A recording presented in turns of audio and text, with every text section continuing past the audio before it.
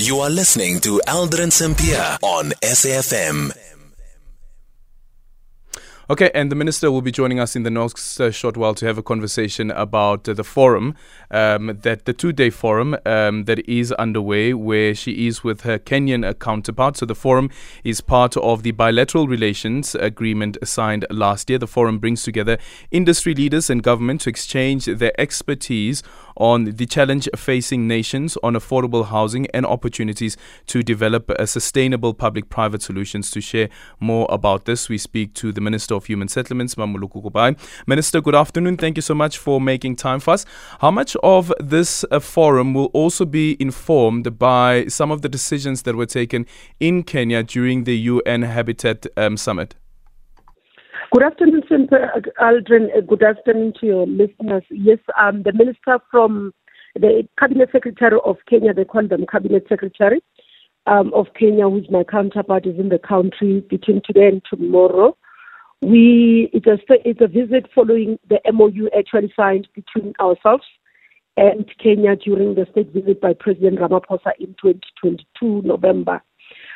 During the visit, there was a commitment that one of the areas that we work on is within human settlements, and part of the work President Ruto at that time as well was requesting South Africa's support and guidance, and also sharing of technical skills and expertise in the area of affordable housing. So with the Secretary being in the country, we are hosting a forum tomorrow with private sector participation and financiers as part of building collaboration between the two countries. So there will be business delegation from Kenya, which is in the country as well, joining that. Today we had a bilateral meeting to look at the MOU. We visited one of our social housing projects, and then we had a working lunch, where we brought your Department of Trade and Industry representatives to explain the importance of trade relations in our area. We also brought DBSA, which is also working between the two countries. They've got even some of the human settlement projects, housing projects in Kenya, and they were explaining their experiences and some of the areas that they could be able to elaborate. So we're hoping, as we conclude the visit tomorrow, we'll be able to cement more relations and implement what the two heads of state have mandated us to do. So that question also in relation to the United Nations Habitat Assembly that took place in Kenya, because it also underscored a number of issues when it comes to the type of cities that we are building for the 21st century and heading into the next century as well. How much of that will actually inform how this MOU is explored or is carried out? Yes, remember part of the work that we did in South Africa was to champion the Global Action Plan on eradication of informal dwelling and slums. The two countries bear similarities. If you look at, you can compare Nairobi and Johannesburg. Almost similarities. We have a lot of informal settlements that are people living in informality that are looking for opportunities in housing. So the work of the UN Habitat, especially around this Global Action Plan, remains critical in our work as we deal with urbanization.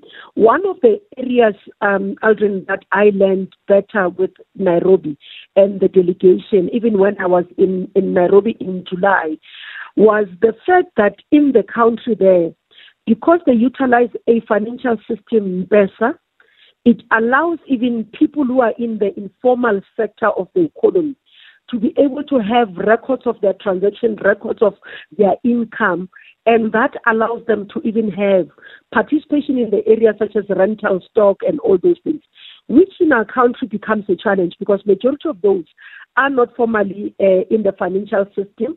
And when they look for opportunity to find that we can find records that they have some level of income, therefore they do not qualify for free BNGs or RDPs. Therefore, they should be in the tenanting. Now, the requirements then prohibits them to participate because they do not have formal documentation that proves their financial income. So it's those things that are good that we can be able to learn as we deal together in working to implement what UN Habitat has adopted, Assembly has adopted as Global Action Plan for eradicating informal settlement and slums. And then on the question around the demand for settlements, especially in cities, and we know that Gauteng, of course, is dealing with a lot of that.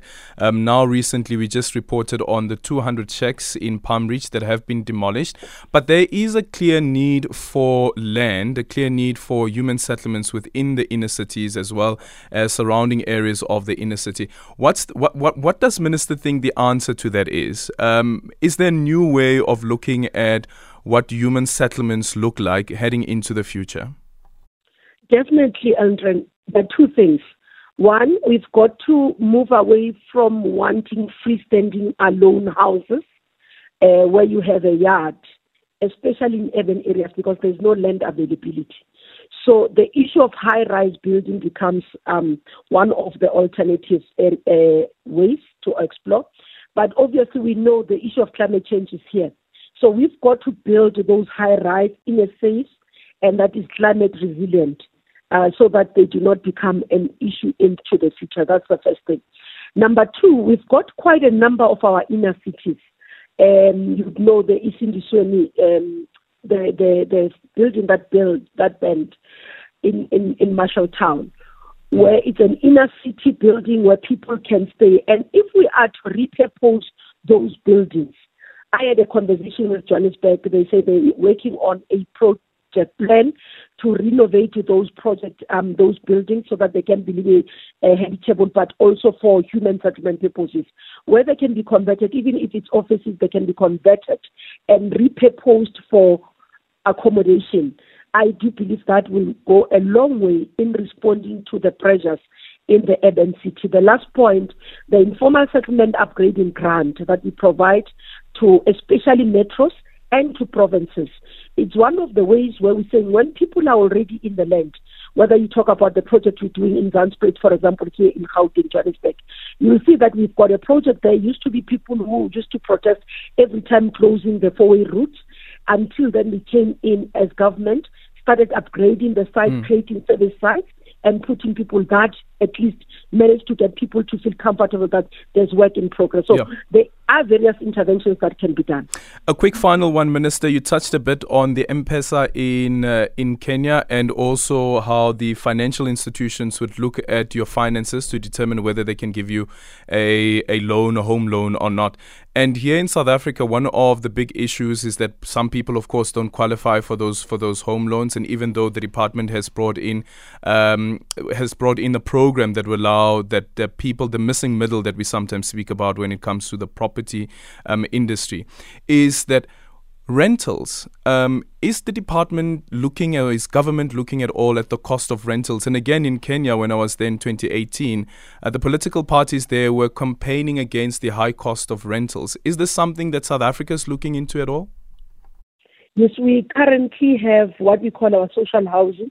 One of the projects that we took the minister today in Tshwane, and another part of it will take him in Riverside tomorrow. It's rental stock. They are not rent to buy, they are rental purely. And what we do as government, we come in and provide a subsidy. So ordinarily when a person would have paid 5,000 in rental, then they pay about 3,000. Which is reduced to make it affordable. So that's the first thing. But again, the issue is not even only about just the rental, and the issue of missing middle is serious. If we look at the category, and we've been having conversations with the banks, I'm hoping that before the next financial year we'll have some level of solution. If we look at what we qualify, anyone below 3,500 qualifies for a BNG RDP. And then anyone who's earning between 3,500 and 22,000 will qualify for what we call first home financing. But anyone who's earning between 22,000 and 27,000 has no solution across, whether in commercial or in government, because those people are not covered. The banks are covering from 27,000 household income. So we still have a missing middle that has not been addressed. And the banks are saying for us as government, we need to increase from 22 to cover 27. We've done a bit of a study to it, and we realize that the numbers are shooting up highly, which means that we'll not have enough resources to cover for this market. And we are asking the banks, because they wanted to move it from 27 to 29. I said we can't continue to increase the gap We need to find a solution to this. So those are some of the conversations we continue to have with the BASA, and we're hoping that soon we'll have solutions. And let's hope that we'll have the conversation again. Thank you so much, Minister of Human Settlements, Mmamoloko Kubayi.